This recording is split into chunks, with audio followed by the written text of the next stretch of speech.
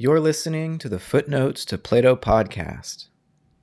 Carl Schmitt's Political Theology, A Process Theological Intervention. By Matthew David Siegel. Introduction. This essay critically engages with Carl Schmitt's anti-liberal political theology, offering important interventions from the related perspectives of Alfred North Whitehead's cosmopolitical process theology, philosophical personalism, and Bruno Latour's Gaian political ecology. Schmitt's criticisms of early 20th century liberalism are tested against Dan Dombrowski's admirable defense of a process reading of Rawlsian political liberalism. Since Schmitt was at least nominally Catholic, I also turned to the New Testament for a source of spiritual resistance to his fascist ideology. As a politically engaged process philosopher, I have found Schmitt's political writing to be disturbingly brilliant. Brilliant because his criticisms of liberalism are trenchant, though as we'll see, they are blunted by Dombrowski's process inflection of Rawlsian liberalism. Disturbing because his aim, having laid bare the perceived contradictions of liberalism, is to justify fascist dictatorship. Schmitt is usually described as the crown jurist of the Nazi Party. Despite being a raging anti-Semite, Schmitt was a member of the Catholic Center Party before Hitler became chancellor in 1933. In the final year of the Republic's existence, he even argued against the constitutionality of the Nazi Party, see Schmitt 1986, X, but following Nazi takeover he was quick to pledge fealty. Within a few years he would enthusiastically defend Hitler's executions of political enemies. Nonetheless, he was booted from his professional leadership position by the Reich in 1936 because of the perception that he was an opportunistic turncoat. In 1950, he published a memoir, Ex Captivitate Salus / Rescue from Captivity, comparing himself to a character in Herman Melville's novella Benito Sereno, 1855. Just as the mutinied captain of Melville's fictional slave ship was forced to do the bidding of the rebellious crew, Schmitt claimed he had been forced to do the legal bidding of the Nazis. Despite his attempt to save face, the posthumous publication of his diaries from the early 1930s show his support for Nazi rule was hardly feigned.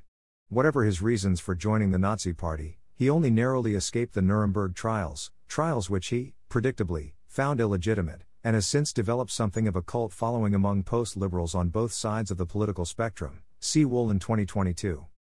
In this article, I focus in particular on Schmitt's book Political Theology, 4 chapters on the concept of sovereignty, 1922-1934, written in Germany during the tumultuous post-war Weimar period when a fragile parliamentary government lurched from one constitutional crisis to the next.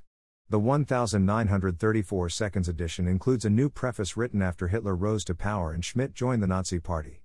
In this preface, Schmitt references his October 1929 lecture The Age of Neutralization and Depoliticization, wherein he unpacks his view of the process of secularization.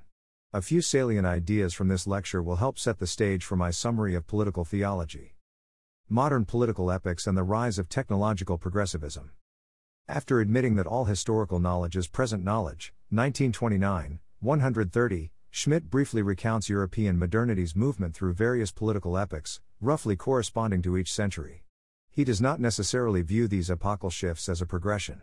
They could just as easily be read as a regression. Each epoch in effect neutralizes the controversial terms of the prior epoch, resolving disputes by establishing a new regime of truth. 16th century, the theological epoch. 17th century, the metaphysical epoch, by which Schmitt means the rise of scientific materialism. 18th century, the humanist/moral epoch, the Enlightenment. 19th century, the economic/positivistic epoch. 20th century, the technological epoch. Schmitt saw the 20th century becoming increasingly dominated by the anti-religion of technological progress. This new epoch is supported by the widespread assumption that the ultimate neutral ground has been found in technology. 1929, 138. But Schmitt rejects the idea of technological neutrality, since the use technology is put to is inevitably shaped by metaphysical, ethical, political, and economic presuppositions. Typified by the rise of Soviet Russia, he described the new anti-religion as implying an activistic metaphysics, i.e., a belief in the unlimited power and domination of man over nature, even over human nature. He perceived early on the political potential of technologies of mass media, for example, radio. Greater than today we see through the fog of names and words with which the psycho-technical machinery of mass suggestion works. Today we even recognize the secret law of this vocabulary and know that the most terrible war is pursued only in the name of peace, the most terrible oppression only in the name of freedom, the most terrible inhumanity only in the name of humanity. 1929, 142. George Orwell's novel 1984 was published nearly 20 years later, though it is clear from Schmidt's concerns about technological societies that the idea of newspeak was already in the air. Schmidt accepted that the rise of the new techno-scientific religion of progress had made the traditional image of an omnipotent deity seem incredible. In the new geological epoch known as the Anthropocene, powers that once belonged only to God have succumbed to hubristic human ingenuity. Nearly a century after Schmidt's lecture, the proliferation of electronic media, whether traditional mass media or social media, has made it no less difficult for liberals to sustain their faith in the power of free speech and a free press to secure and convey the truth. The technologically amplified power of mass suggestion and disinformation has become a major obstacle to the liberal dream of replacing political struggle with legislative proceduralism. Increasingly fragmented social networks have fomented tribalism and ideological capture, making it difficult for democratic polities to agree on what is reasonable in Rawls' sense, 1993, p. 48, much less to agree on the facts or what to do about them. Media technologies were limited to newspapers and radios in Schmidt's day, but having participated in the collapse of the Weimar Republic and the rise of the Third Reich, he was well aware of the vulnerability of liberal democracy to demagogic hijacking. Schmidt's political theology and criticism of liberalism. Schmidt's target in political theology is what he calls liberal normativism, with Hugo Krabbe, 1857-1936, a Dutchman, and Hans Kelsen, 1881-1973, an Austrian Jew, author of the Austrian Constitution in 1920, serving as the main representatives of the approach. Schmidt laments the depoliticization resulting from liberalism's attempt at a positivistic purification of legal theory, whereby theorists claim to be politically neutral, unaffected by any personal bias, and capable of securing scientific objectivity by way of a purely formal treatment of law. Unlike liberal theorists, Schmidt was adamant that jurisprudence could have no justification in the absence of philosophical or metaphysical convictions, which legal positivists could only pretend to sidestep. In effect, he accuses liberal theorists of refusing to decide on their true convictions by pretending to have risen above personal political and religious views to judge from a superior scientific or objective position. He rejects the trans-political status attributed to law by liberals, since any decision about what is not political is itself already political. The political is the total, 1934, 2. Schmidt contrasts the positivistic liberal approach with his own decisionist theory, which refuses to purify law of the personal, instead making the personhood of the sovereign constitutive of both statehood and its legal procedures. According to Schmidt, sovereign is he who decides on the exception, 1934, 5. Abstract systems of law cannot encompass or predict the exception, as it represents an emergency that breaks any routine.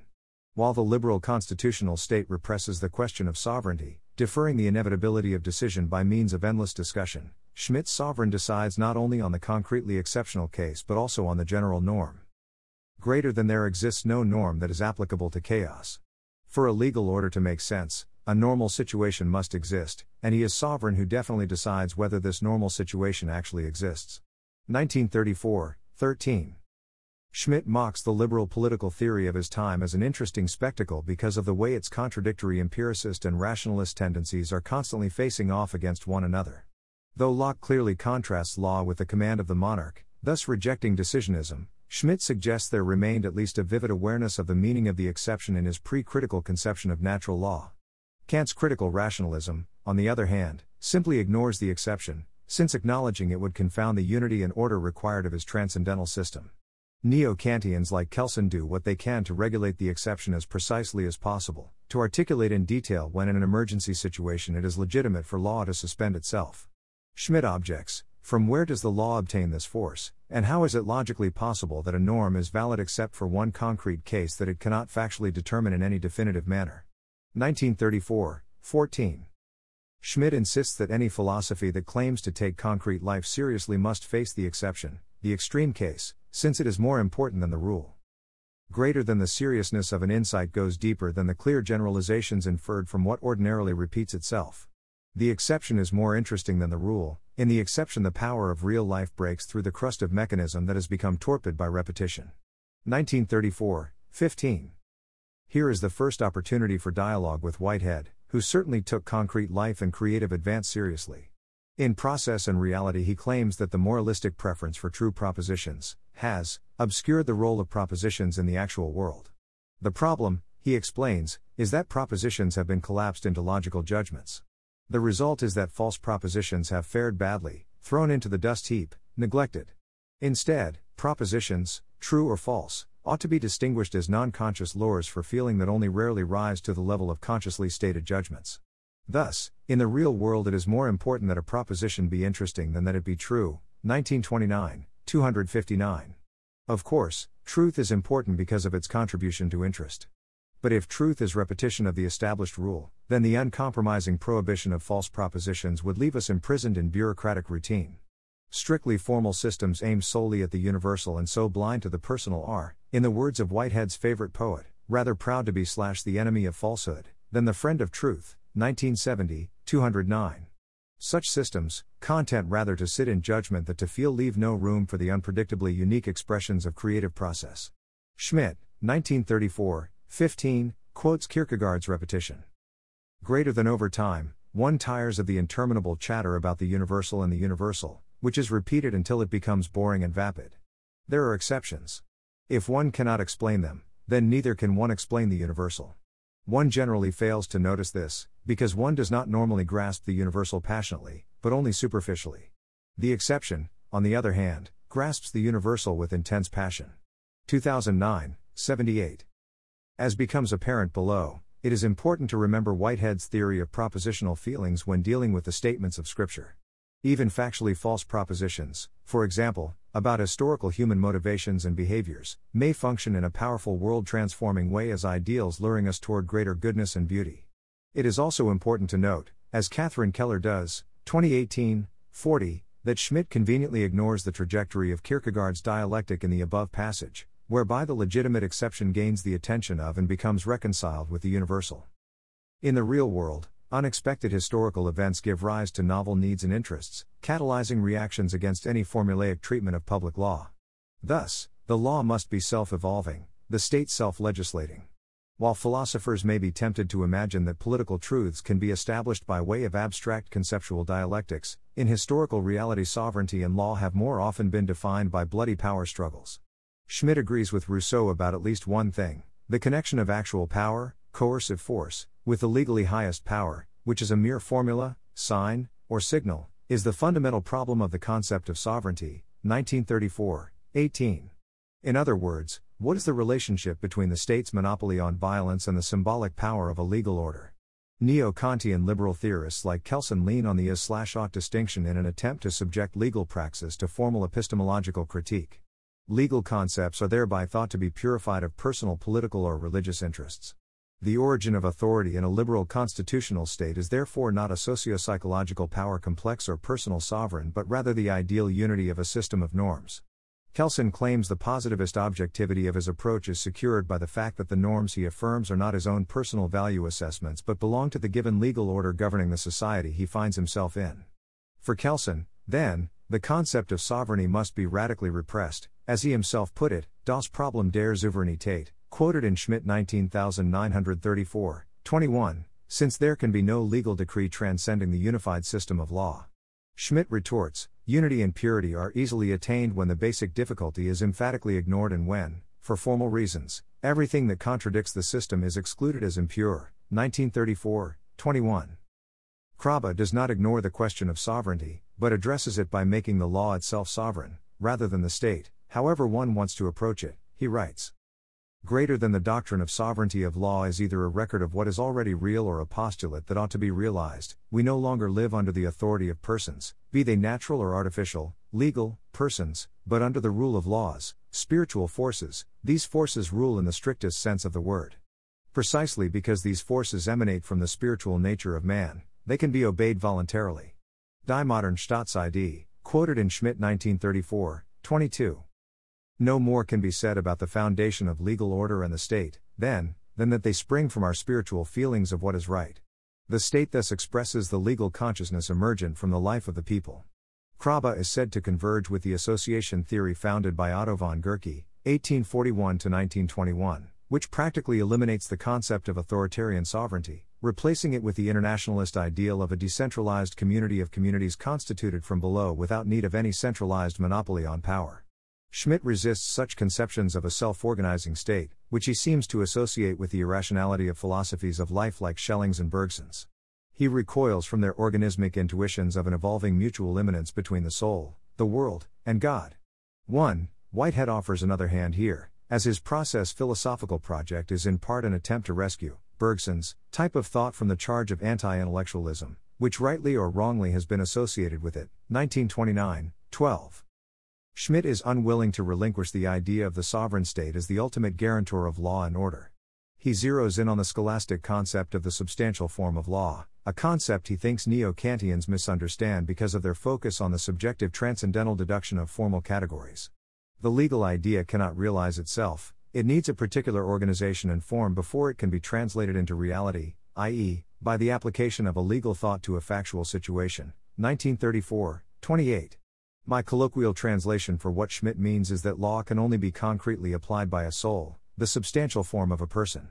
Schmitt argues that Kelsen contradicts himself by claiming that a critically deduced subjective concept of form could nonetheless objectively unify the legal order through an impersonal act of judgment. 1934, 29. This attempt to remove the personal dimension neglects the evident fact that no legal idea says anything about who should apply it. 1934, 31. A legal judgment, in other words, is impossible without a personalist element. Schmitt thus turns to Thomas Hobbes' Leviathan, 1651, the classic text in decisionist political theory. Hobbes writes, Autoritas, non veritas, facit legem, authority, not truth, makes the law, quoted in Schmitt 1934, 33. On Schmitt's reading, Hobbes advances an argument definitively linking decisionism with personalism, rejecting the rationalist attempt to substitute an abstractly valid order for a concrete sovereignty of the state. Despite the natural scientific bent of his thinking, Hobbes realized the legal form could only be located in a concrete decision emanating from a particular personal authority. Schmitt, what matters for the reality of legal life is who decides, it does not have the a priori emptiness of the transcendental form because it arises precisely from the juristically concrete. 1934, 34. Schmitt then enunciates perhaps the most influential line in any of his books: all significant concepts of the modern theory of the state are secularized theological concepts, both for reasons of historical development and because of their systematic structure. 1934, 36. In Process and Reality, Whitehead adds that the analogy between God concepts and political concepts operates also in the reverse direction. Greater than when the Western world accepted Christianity, Caesar conquered, and the received text of Western theology was edited by his lawyers, the Church gave unto God the attributes which belonged exclusively to Caesar. 1929, 342. While Schmitt argues upon the basis of a transfer from theology to the theory of the state, Whitehead shows that it is equally valid to see a transfer from the theory of state to theology, such that the omnipotent lawgiver became the omnipotent God fashioned in the image of an imperial ruler. This tragic idolatry, whose violent shadow looms over so much of Western Asiatic and European history, obscures the novel spiritual significance of the life and death of Jesus, who does not at all fit the images of the ruling Caesar, ruthless moralist, or unmoved mover. Rather, the God image of Jesus as poetic lurer rather than petty ruler reveals a God who greater than dwells upon the tender elements in the world, which slowly and in quietness operate by love, and it finds purpose in the present immediacy of a kingdom not of this world. Love neither rules, nor is it unmoved, also it is a little oblivious as to morals. 1929, 343. While Schmitt unveils the self-contradictions of liberalism, he fails to see the log in his own eye. Matt 7-3, Luke 6:41. How can he, allegedly a Catholic Christian, theologically define politics as the means by which we distinguish friends from enemies when Jesus calls upon his followers to love your enemies, Matt 5:44. Further, as Whitehead insists, the gospel of force is self-defeating because by bearing cooperation it stunts social life. Every organism requires an environment of friends, partly to shield it from violent changes, and partly to supply it with its wants. 1925, 206. Process Political Theology and Personalism. Schmitt's reactionary regression to an idolatrous image of God and solipsist conception of politics is where the process theological intervention shows its potential. Whitehead urges philosophers to secularize the concept of God's function in the world. 1929, 207. Rather than the Schmittian approach to secularization, whereby an omnipotent God's creatio ex nihilo is translated into the sovereign decider's rupture of rationalized law, Whitehead's schema of secularization reads the history of Christian empire as a great betrayal of the teachings of Jesus by challenging the image of God as totalitarian dictator. God is not to be treated as an exception to all metaphysical principles, invoked to save their collapse. He is their chief exemplification. 1929, 343.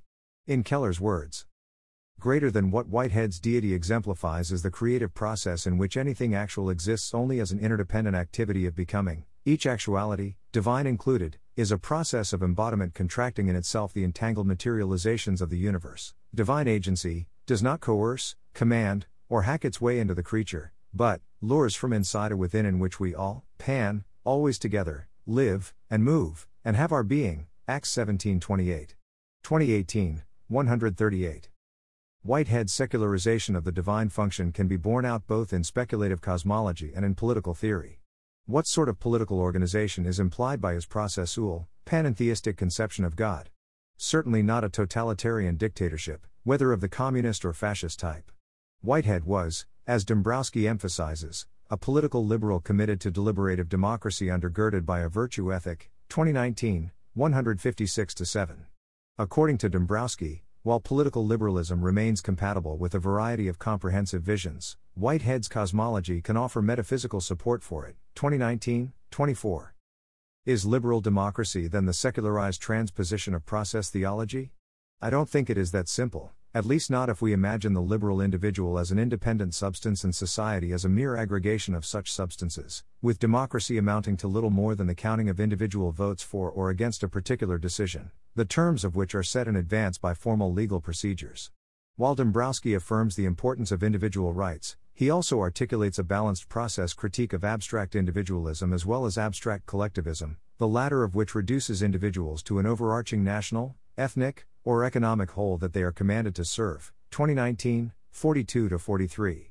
Nonetheless, process thought involves a social conception of the universe. We find ourselves in a buzzing world, amid a democracy of fellow creatures. 1929, 50. While I agree with Dombrowski that Whitehead's cosmology is compatible with his process reading of Rawlsian political theory, I see his metaphysical scheme as implying a no less democratic but, somewhat in contrast to liberal formalism, radically personalist political ontology. A Whiteheadian conception of the person diverges sharply from the deracinated unity of the Kantian transcendental ego. On Whitehead's account, our own self-consciousness as living personalities arises in the context of complex organic societies, i.e., human bodies and their cultural inheritances, that shelter non-social nexus. 1929, 107. Within such non-social living nexus, which Whitehead suggests hover in the interstices of the brain, 1929, 105-6, the deep character of a person is transmitted from occasion to occasion not as a simple unity, whether substantial or transcendental, but as a complex intersection of maximally intensified experience issuing from the harmonization of free originality and social canalization. 1929, 109. As there is no sharp line in Whitehead's account between the rational and the bestial, non-human animals with continuity of character are also persons, and thus moral patients, even if the creative intensity of human personality may be especially pronounced, to the point where moral agency becomes applicable. Dombrowski argues cogently for a process interpretation of Rawls' method of reflective equilibrium, whereby we are counseled to bring our experience of particular beliefs into coherent balance with our theoretical reflection upon universal principles. But the reliance of this method upon the abstract thought experiment of an original position of deliberation behind a veil of ignorance risks privileging the rigidly formal over the creatively personal to such an extent that the latter comes to seem an impediment to rather than the principal strength of political liberalism. On Dombrowski's reading of Rawls, the deeper the political conflict the higher the level of philosophical abstraction that is required to sort it out. 2019, 159. Clearly, however, in the real world passionate emotion easily overflows our capacity to abide by rational procedures. Further, as William James recognized in his reflections upon the social basis of moral psychology, probably no one can make sacrifices for right, without to some degree personifying the principle of right for which the sacrifice is made. Our conscience, in other words, is compelled not by formal principles but by a desire to be loved by an ideal social self, that is, by the true, the intimate, the ultimate interpersonal judge, God, the Great Companion. 1890, 315-316.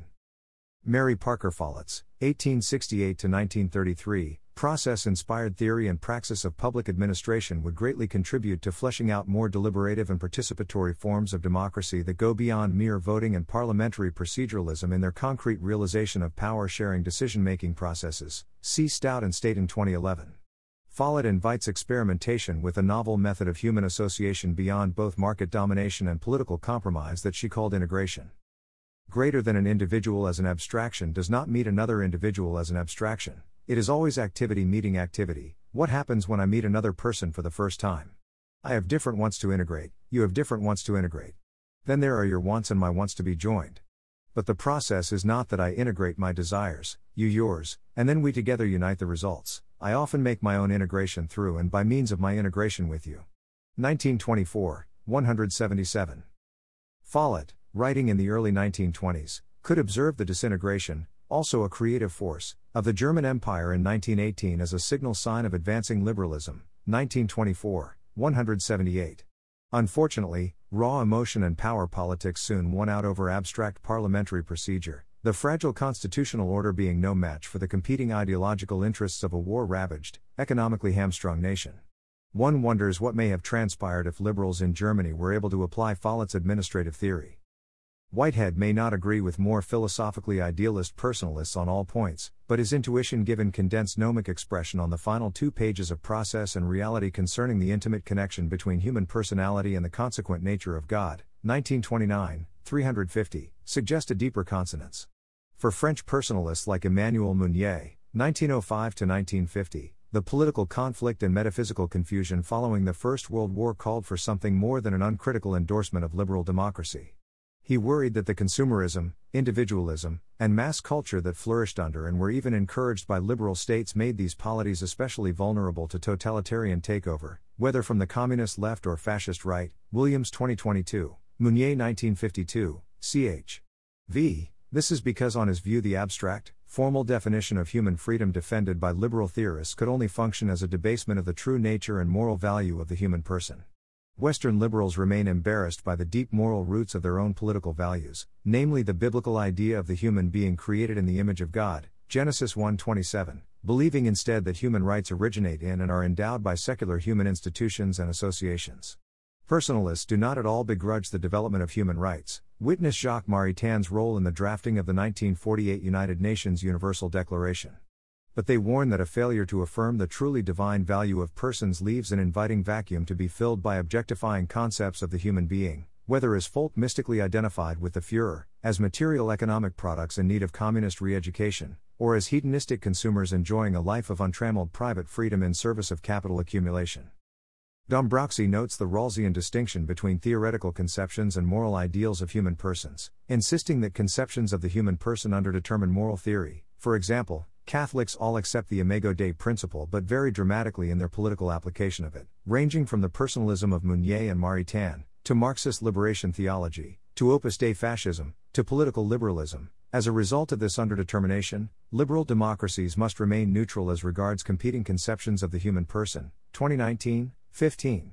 Of course, there are limits to liberal tolerance of such conceptions, namely that all parties no matter their metaphysics agree to mutually respect one another as rational agents and to fair decision-making procedures.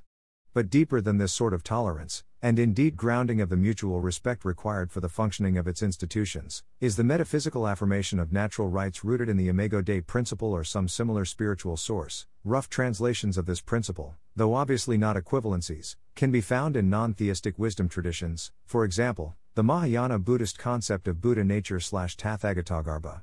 Dombrowski, 2019, 9-10, cites Rawls' footnote, 1999, 442-3 and 30, wherein the latter affirms a source established independently from social conventions and legal norms that affirms the concept of natural rights, assigned in the first instance to persons. While it is true, as Charles Hartshorne often put it, that a liberal is someone who knows that he or she is not God, Dombrowski 2019, 154, it appears that Rawls himself ultimately holds individual rights to be inalienable, thus the human person inviolable, because we are created in God's image. Secular liberals may object that this sort of religious reasoning has no legitimate place in a pluralistic democratic society. The source of our rights to life and liberty must either be bracketed or institutionally constructed.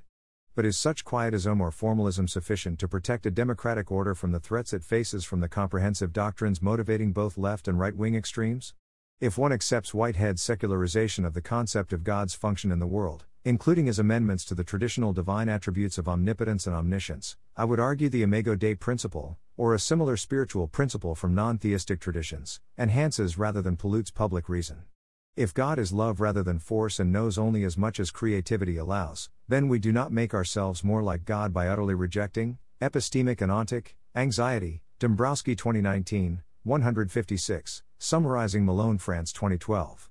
To affirm that liberal political values stem from a spiritual source is not to impose one comprehensive doctrine in the face of a plurality of other reasonable doctrines, but simply to admit that there is no such thing as a neutral starting point for the derivation of such values. Liberals committed to individual rights and reasonable pluralism should be more forthright about the metaphysical grounds of their values. Whitehead's open and relational process theism provides an especially helpful guide in this respect. Liberals can also turn to personalists like Martin Buber, 2013, or Emmanuel Levinas, 1979, for examples of how these values can be grounded in the experiential immediacy of face-to-face encounters, rather than in discursive theoretical arguments. Follett offers her own such vision. Greater than the essence of experience, the law of relation, is reciprocal freeing. Here is the rock and substance of the human spirit. We are all rooted in that great unknown in which are the infinite latents of humanity. And these latents are evoked, called forth into visibility, summoned, by the action and reaction of one on the other. All human intercourse should be the evocation by each from the other of new forms undreamed of before, and all intercourse that is not evocation should be eschewed. The test of the validity of any social process is whether this is taking place, between one and another, between capital and labor, between nation and nation. To free the energies of the human spirit is the high potentiality of all human association. 1924, 303.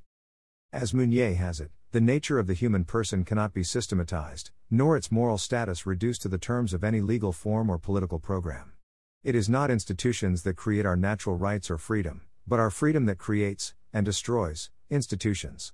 The introduction to Meunier's Personalism, 1952, resonates deeply with Whitehead's account of human self-consciousness. See footnotes. Greater than the person is not the most marvelous object in the world, nor anything else that we can know from the outside. It is the one reality that we know, and that we are at the same time fashioning, from within. Present everywhere, it is given nowhere, a fount of experience, springing into the world, it expresses itself by an incessant creation of situations, life patterns and institutions. But the essence of the person, being indefinable, is never exhausted by its expression, nor subjected to anything by which it is conditioned. Nor is it definable as some internal substratum, as a substance lurking underneath our attitudes, an abstract principle of our overt behavior. It is a living activity of self-creation, of communication and of attachment, that grasps and knows itself, in the act, as the movement of becoming personal. To this experience, no one can be conditioned or compelled. 1952, 3-2. Whitehead could easily affirm this view of human experience as the movement of becoming personal. In light of the personalist emphasis on indefinability, it is essential that the process liberal keep their abstract deliberations in the original position honest and realistic by refusing to stray from consideration of concrete experience, as Dombrowski himself affirms, 2019, 153. Gaian Political Ecology. According to Wolin, 2022, Schmidt was present at the University of Munich in 1921 when Max Weber delivered his famous lecture on science as a vocation. On Wolin's reading. Greater than Schmidt agreed wholeheartedly with Weber's characterization of modernity as an iron cage, a world in which the corrosive powers of rationalization and disenchantment had precipitated a crisis of meaninglessness. 2022, I. Bruno Latour has made a career as a sociologist of science by calling this myth of modernity into question. While it may be true that contemporary liberal societies are faced with something of a meaning crisis, as philosopher John Verbeek refers to it, 3, Latour argues compellingly that modern science has not, in fact, purified itself of religion nor disenchanted the world. In alignment with Whitehead's claim in Science and the Modern World, 1925, 13, that faith in the possibility of science is an unconscious derivative from medieval theology, Latour reveals how the scientific worldview is more mixed up with religion than moderns like to admit. In the course of lengthy battles in the 17th century, science borrowed the traditional theological idea of matter to invent a material world governed by an overtly religious view of the nature of deterministic causation, wherein all the action is placed in the antecedent such that it hardly matters whether the antecedent is called an omnipotent creator or omnipotent causality. Latour 2017, 71. 4. In Latour's view, science did not so much disenchant the world as learn to sing a different song. Latour 2017, 72. His task as sociologist was to disentangle the exact methods of the various sciences from the still too theological origin story of capital S science. Greater than we have known all this, of course, we who for a long time have been studying this curious obsession of the moderns with deanimating the world in which they have nevertheless been causing unexpected and surprising agents to proliferate. We were well aware that the rationalizing style had no relationship with the sciences as they are practiced. This was even what had allowed me to assert, 25 years ago, that we have never been modern. Latour 2017, 72, referencing Latour 1993. Whitehead similarly rejects the modern scientistic image of nature as valueless, deterministic material that might be entirely subdued by human technologies. Latour shares and amplifies Whitehead's protest against the bifurcation of nature first enunciated in The Concept of Nature, 1920, ch. 2. The bifurcation of nature enforced by scientific materialism has led modern societies to deanimate the non-human natural world, deeming it little more than a collection of inert objects, and to overanimate the human, deeming it the sole possessor of subjectivity and creative freedom. Latour 2017, 85. In We Have Never Been Modern, 1993, Latour paints the picture this way: modernity in its liberal and communist forms had a twin mission, the double task of emancipation and domination. 1993, 10. The emancipatory task was political, to end exploitation of humans by humans. The task of domination was technoscientific, to become masters and possessors of nature.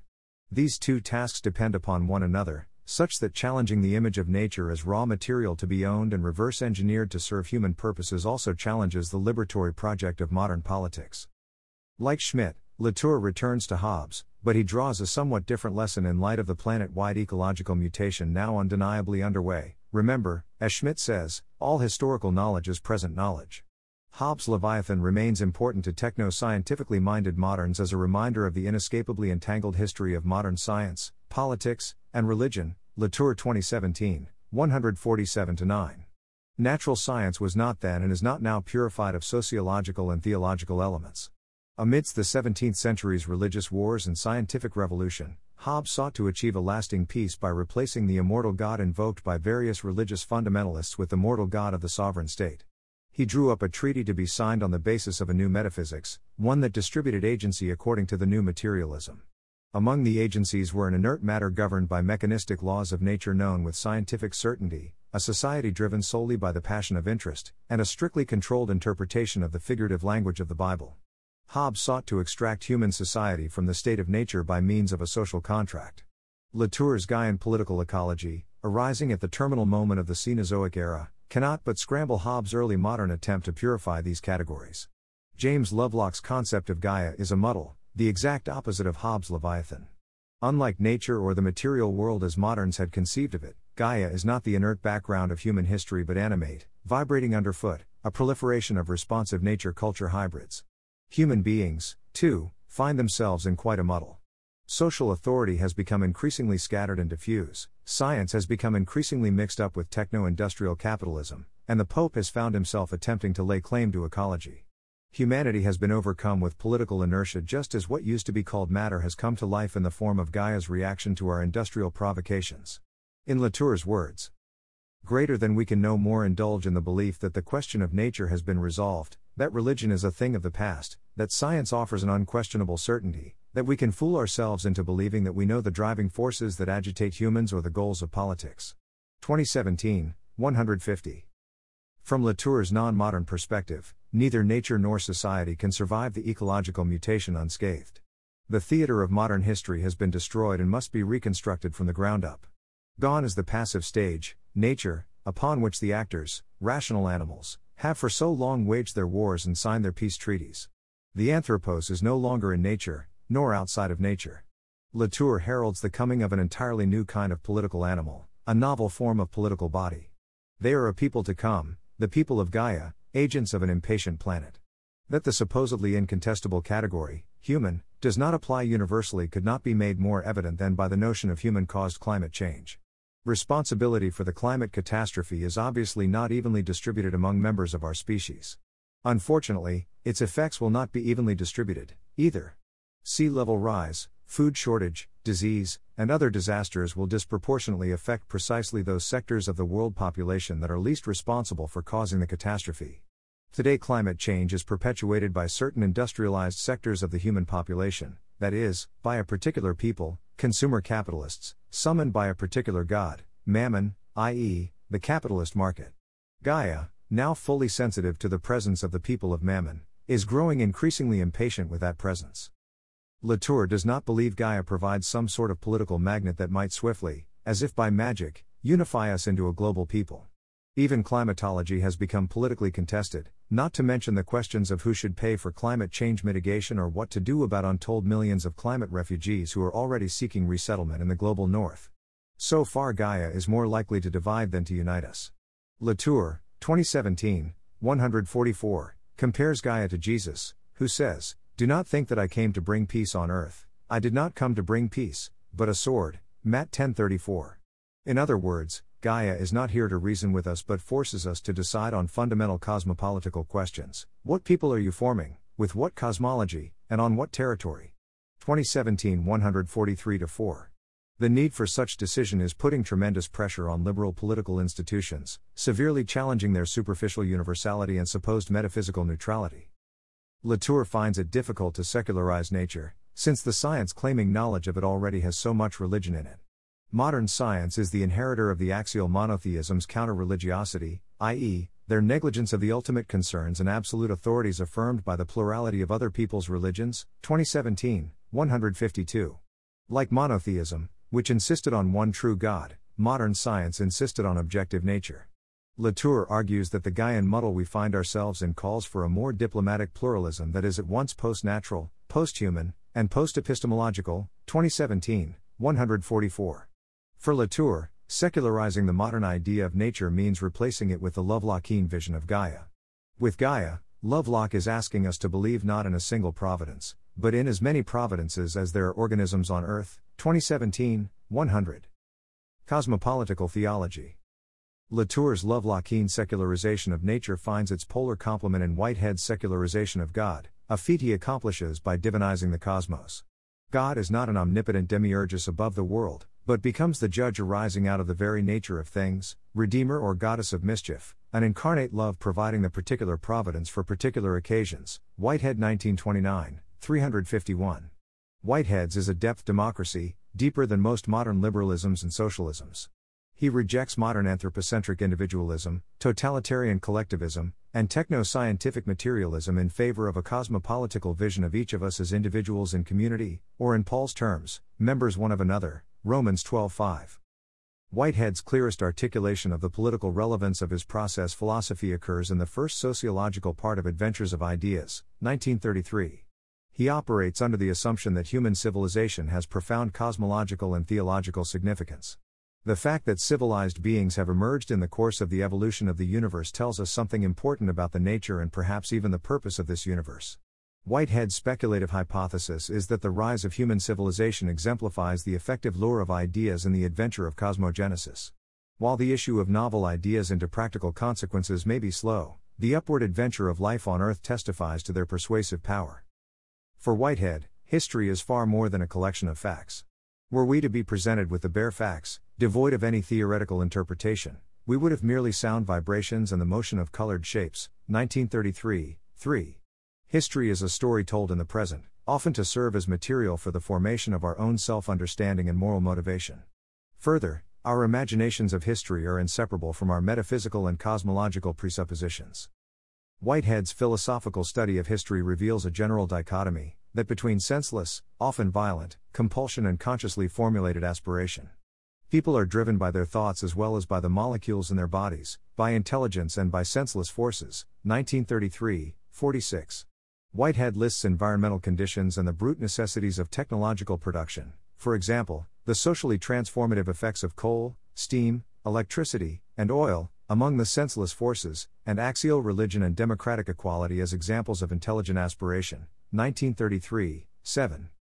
While Whitehead was himself a progressive liberal, he was involved in the women's rights and educational reform movements of his day. He cautions against the impetuous insistence upon imposing new ideas in the wrong season. Sometimes in the rush to implement social improvements, attendant complexities are ignored, and the attempt to remove an evil ends up releasing further evils. 1933, 20. Greater than a great idea is not to be conceived as merely waiting for enough good people to carry it into practical effect. The ideal in the background is promoting the gradual growth of the requisite communal customs, adequate to sustain the load of its exemplification. 1933, 21. Ideals may be well-intentioned, but due to the complexities of both nature and culture, and the complex interplay and overlap between them, the actual effects of their untimely implementation often far outrun any conscious intent. Whitehead dwells on the institutions of human sacrifice and slavery long accepted among supposedly civilized peoples as examples of the power of inherited instinctive behaviors to override higher ideals. Freedom was almost a meaningless notion for earlier societies, such as the Egyptian or Babylonian, 1933, 49. Whitehead tasks philosophy with seeking to consciously entertain and articulate those ultimate intuitions, obscured by habitual customs, that nonetheless guide human beings toward civilized order, that is, toward a world wherein the persuasion of free beings has emerged victorious over coercive force as the prime agent of history, 1933, 25. Whitehead offers an updated rendering of Plato's suggestion in The Republic, that the ideal state would be run by philosopher kings. Greater than today, in an age of democracy, the kings are plain citizens pursuing their various avocations. There can be no successful democratic society till general education conveys a philosophic outlook. 1933, 98.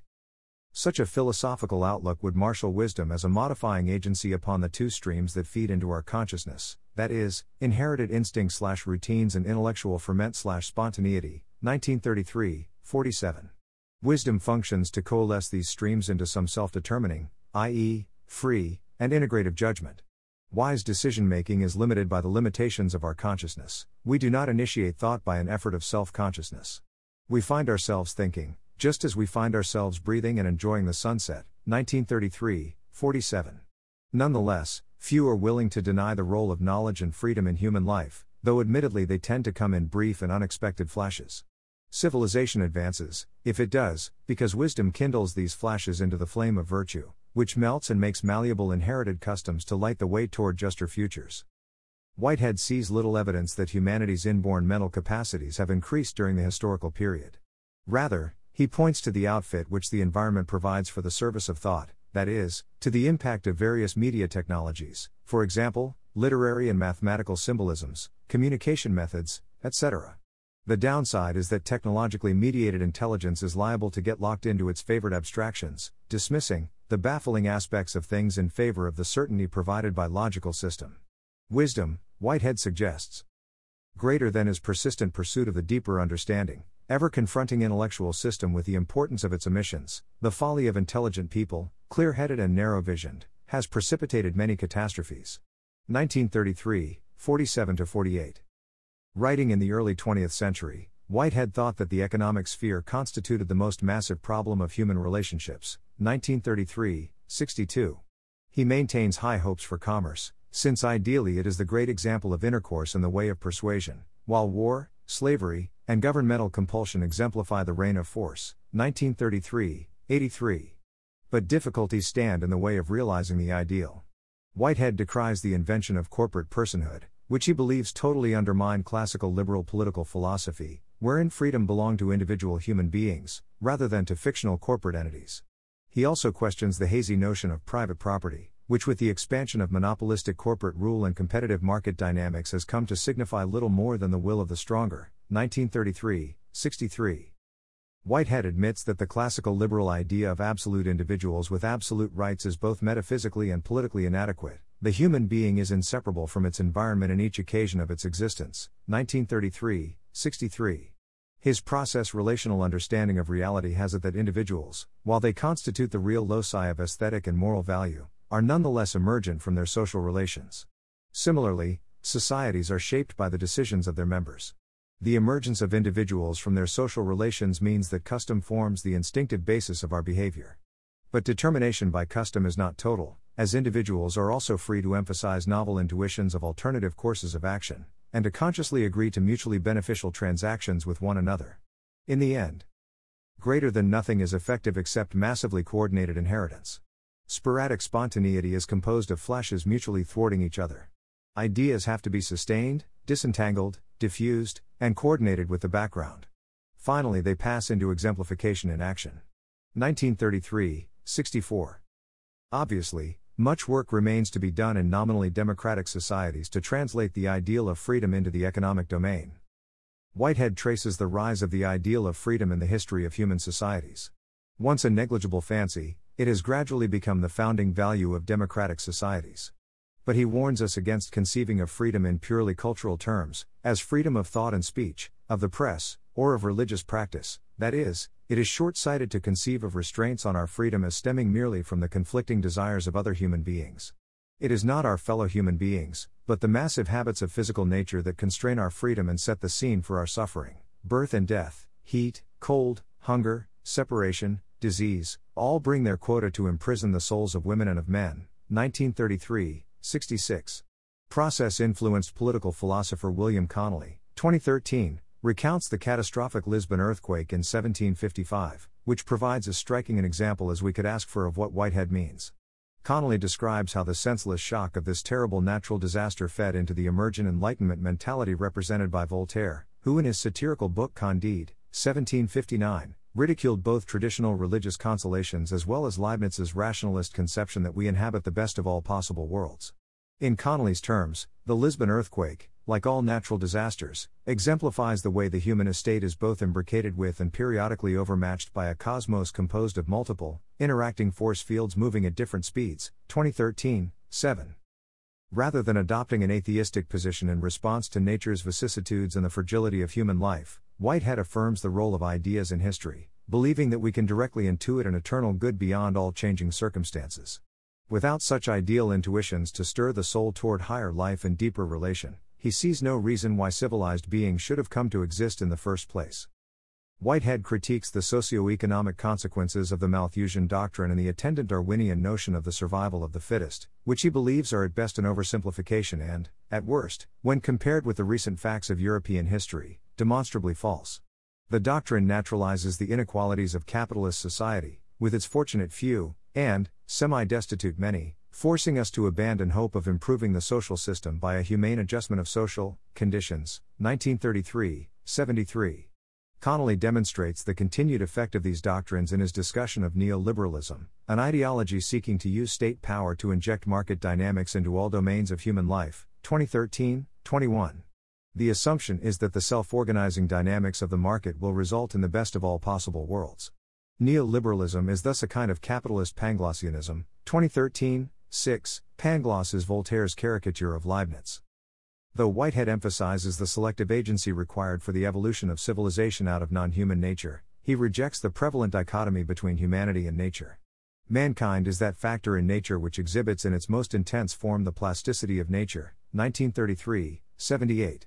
Life itself is about more than mere survival, as living beings are constantly groping toward novelty and expansion of their powers. In the human sphere, it follows that a policy of sociological defense is doomed to failure. 1933, 81. In a live civilization, there is always an element of unrest. For sensitiveness to ideas means curiosity, adventure, change. 1933, 83. Whitehead's speculative scheme extends some degree of subjectivity and self-creativity beyond the human to every creature in the cosmos, such that our sense of moral ideals, of what has value and how it ought to be treated, cannot be separated from our sense of scientific fact or ontology, of what there is and how it comes to exist. Greater than the basis of democracy is the common fact of value experience, as constituting the essential nature of each pulsation of actuality. Everything has some value for itself, for others, and for the whole. This characterizes the meaning of actuality. By reason of this character, constituting reality, the conception of morals arises. We have no right to deface the value experience which is the very essence of the universe. Existence, in its own nature, is the upholding of value intensity. Also, no unit can separate itself from the others, and from the whole. And yet each unit exists in its own right. It upholds value intensity for itself, and this involves sharing value intensity with the universe. Everything that in any sense exists has two sides, namely, its individual self and its signification in the universe. Also, either of these aspects is a factor in the other. Whitehead, 1938, 111. Whitehead's politics is thus a cosmopolitics, a democracy of fellow creatures that calls humans to dramatically expand our circle of ethical concern not only to include all members of our own species, but also the non-human persons belonging to all species of life.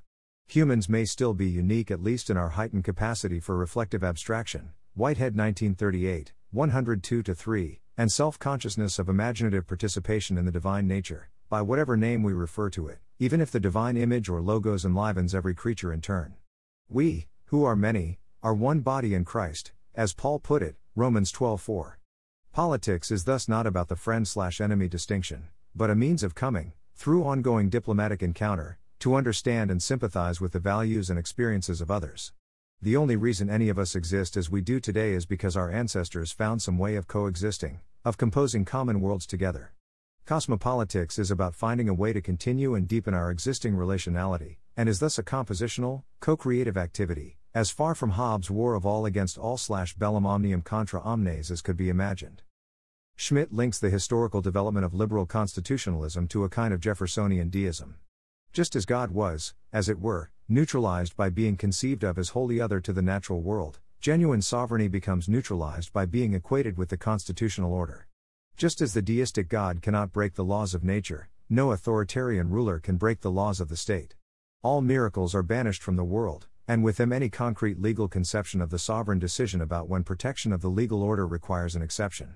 The machine of the liberal state, like the machine of nature, is supposed to run automatically without exception.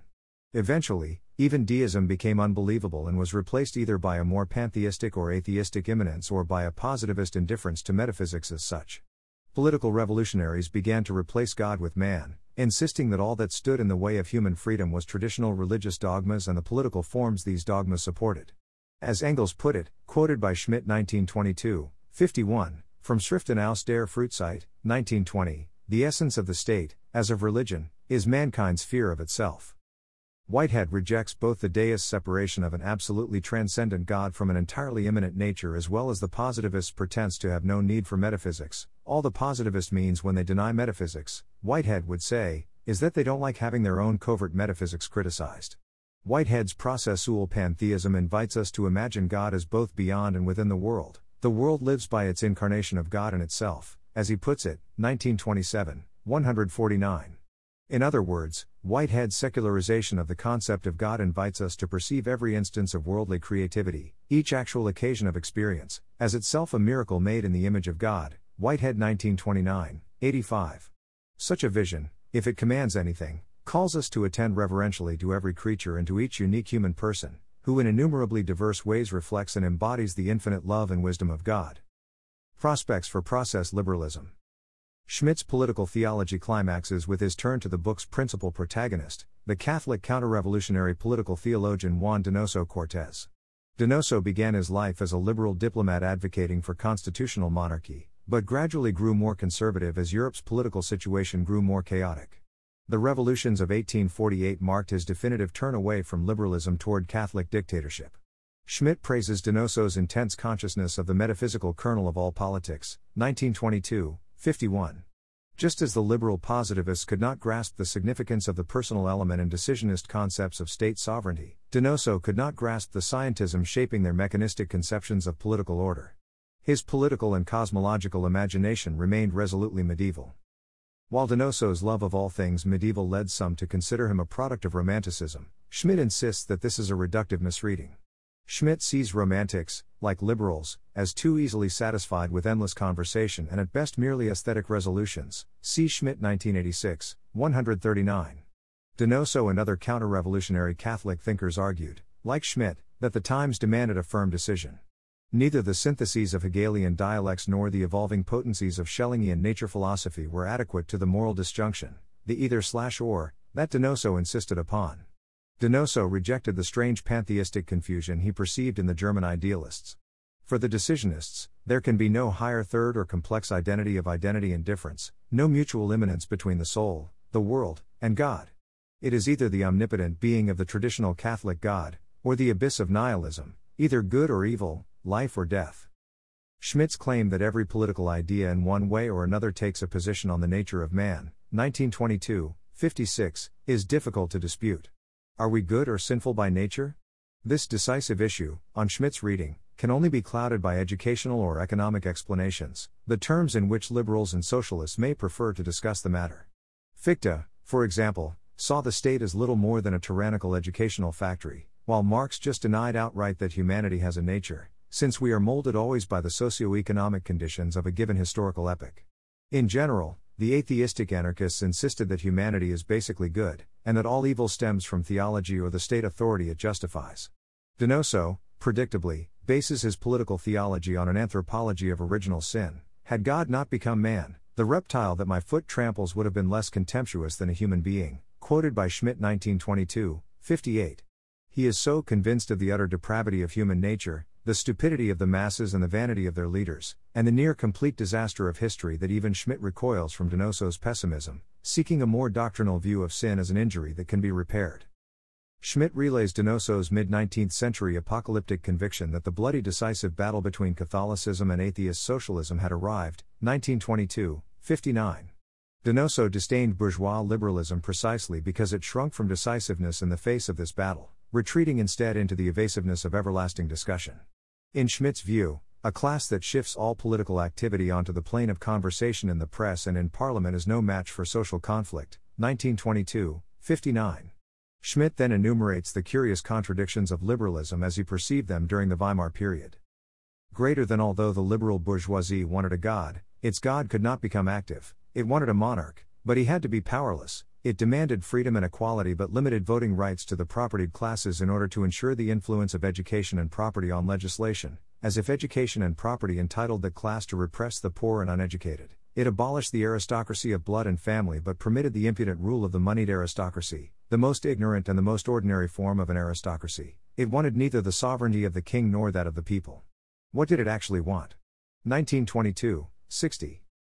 While some liberal theorists tried to construe this metaphysical indecisiveness as an expression of the organic life of a pluralistic democratic society, these contradictions contributed to liberalism's growing irrelevance as communist and fascist extremes vied for total power over the German state. Since Schmitt, like Donoso, accepted that the idea of the divine right of kings had become incredible, he did not reject democracy but sought to anoint a demagogue to corral the will of the people in devotion to the sovereign Führer. The secular liberal miracle of truth emerging naturally from free speech and a free press did not occur. Instead, Hitler harnessed the new psychotechnology of radio, the Volksempfänger or People's Receiver, Meyer 2018-5, and raised an army of committed National Socialists. In a state of emergency, faced with the existential threat of what he perceived to be radical evil, Schmitt sought legal justification for fascism. The choice, as he saw it, was anarchy or authority, and he was decisive. The Nazi projection of radical evil onto a perceived enemy motivated the Holocaust, perhaps the most singular and systematic evil committed in all human history. Fortunately, Schmitt's is not only a forced but a false choice. As we've seen, on Dombrowski's reading, 2019, 21, Rawlsian political liberalism must be distinguished from liberalism as a comprehensive metaphysical doctrine, the latter being just one among a plurality of potentially reasonable comprehensive doctrines, some theological, others not.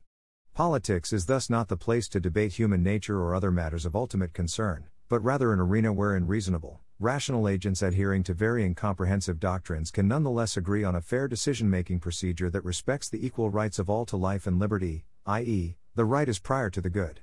At the same time, and contrary to Schmitt's caricature of liberalism, Dombrowski shows how Rawls did not seek to entirely purify political theory of the personal, but rather emphasize that rights arise precisely from the mutual recognition of moral personhood in and by each member of society, independently of any linguistic convention or legal procedure. Despite first appearances, Rawls' theory of justice is, on his own admission, rooted in some version of natural rights theory, Dombrowski 2019, 8-10, and perhaps ultimately even some version of the Imago Dei principle, 2019, 3. In place of any pretense to positivist neutrality, the core of my argument is that process liberals are better positioned to admit and to rationally defend the metaphysical grounds of their political values than Rawls, who remained something of a fittist. Dombrowski 2019, 28. As Whitehead himself warned, liberalism without metaphysics loses its intelligible justification. Whitehead 1933, 36. I agree wholeheartedly with Dombrowski that the fact that political liberalism either encourages or requires metaphysical views should be more widely known. 2019, 72. I also accept that in a pluralistic society the political arena as such is not the place to debate the ultimate nature of reality, with the important exception that the liberal ideal of mutual respect among equals presupposes the spiritual ground of human personhood, as the image of a loving God, or Buddha nature, etc.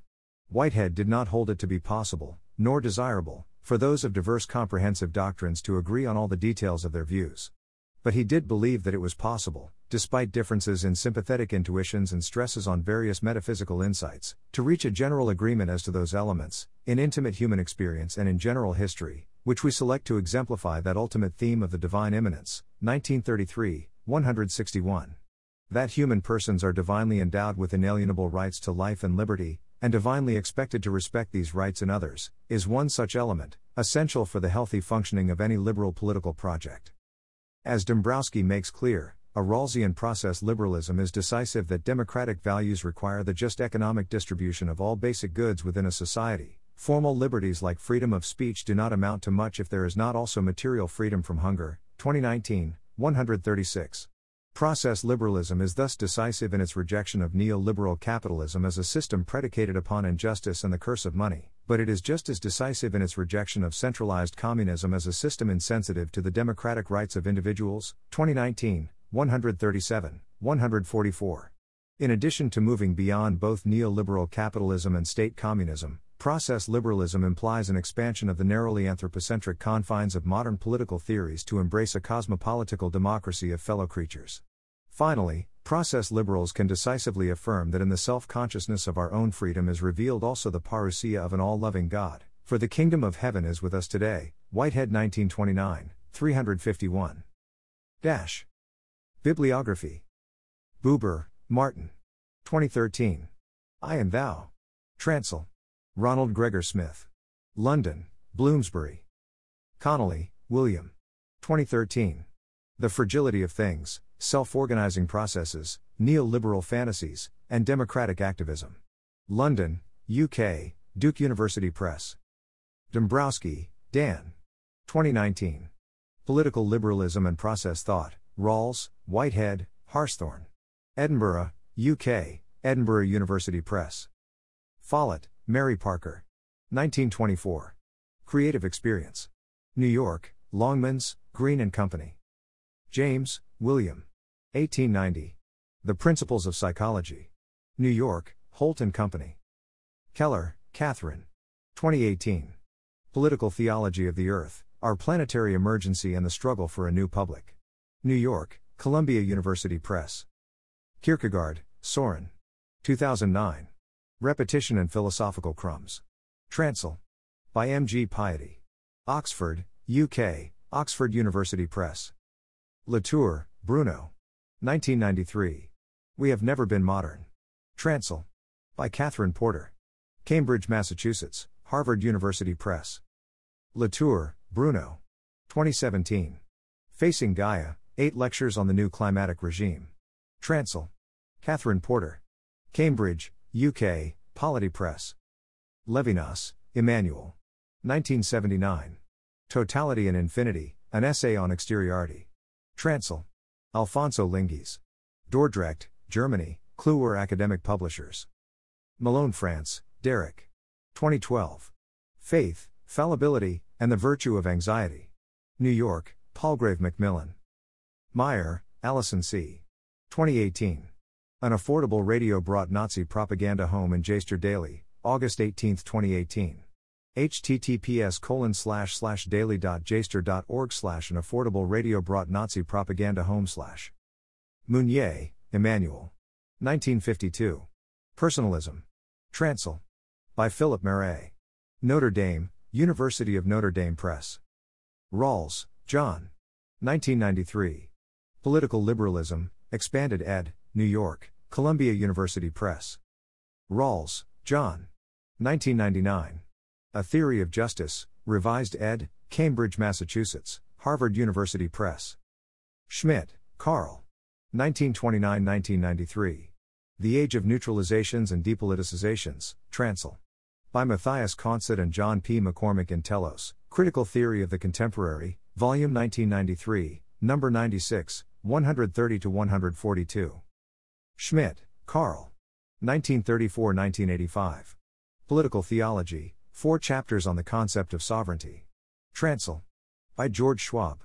Chicago, University of Chicago Press. Schmidt, Carl. 1986. Political Romanticism. Cambridge, Massachusetts, The MIT Press. Siegel, Matthew. 2019. Whitehead and Media Ecology, Toward a Communicative Cosmos in Process Studies Volume 48, No. 2. Stout, Margaret, and Staden, Carrie M. 2011. The Ontology of Process Philosophy and Follett's Administrative Theory and Praxis, Volume 33, No. 2. Whitehead, Alfred North. 1925-1967. Science and the Modern World. New York, The Free Press. Whitehead, Alfred North. 1927-2011. Religion in the Making. Cambridge, UK, Cambridge University Press. Whitehead, Alfred North. 1929-1978. Process and Reality, An Essay in Cosmology. New York, The Free Press. Whitehead, Alfred North. 1933-1967. Adventures of Ideas. New York, The Free Press.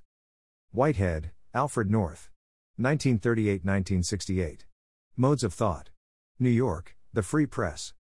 Williams, Thomas D. and Jan Olof Bengtsson, Personalism, The Stanford Encyclopedia of Philosophy, Summer 2022 edition, Edward N. Zalta, ed., https://plato.edu/archive/some2022/entries/personalism/and/gt. Wolin, Richard. 2022. The Cult of Carl Schmitt and Liberties, Volume 3, No. 1. Wordsworth, William. 1970. The Prelude, or Growth of a Poet's Mind. United Kingdom, Oxford University Press. 1. See also Schmitt's Political Romanticism, 1986. Schmitt presumably also rejected the organically differentiating conception of society put forward by his anarchic esoteric Christian contemporary, Rudolf Steiner. Steiner's social threefolding movement emerged in the aftermath of the First World War, proposing a differentiation between political/legal, cultural/spiritual, and economic domains guided by the values of equality, freedom, and solidarity, respectively. C. Siegel, The Urgency of Social Threefolding in a World Still at War with Itself. C. Keller, 2018, 42-43, for an alternative, deeper reading of Genesis cosmogony. See also Hoag, 2018, 31-34, for an analysis of how the ex nihilo metaphor functions to erase the colonial origins of the United States of America. 2. Whitehead affirmed a reformed subjectivist principle that saw human experience as an exemplification of a more generic texture of experience pervading the cosmos. Our datum is the actual world, including ourselves, and this actual world spreads itself for observation in the guise of the topic of our immediate experience. 1929, 4. The body is only a peculiarly intimate bit of the world. Just as Descartes said, "This body is mine," so he should have said, "This actual world is mine. My process of being myself is my origination from my possession of the world." 1929, 81. 3. See https://verbeekfoundation.org/what is the meaning crisis/. 4. Dombrowski's neoclassical process theism leads him to an identical criticism of what, following Hartshorne, he calls ideolatry, or worship of causes. 2019, 44.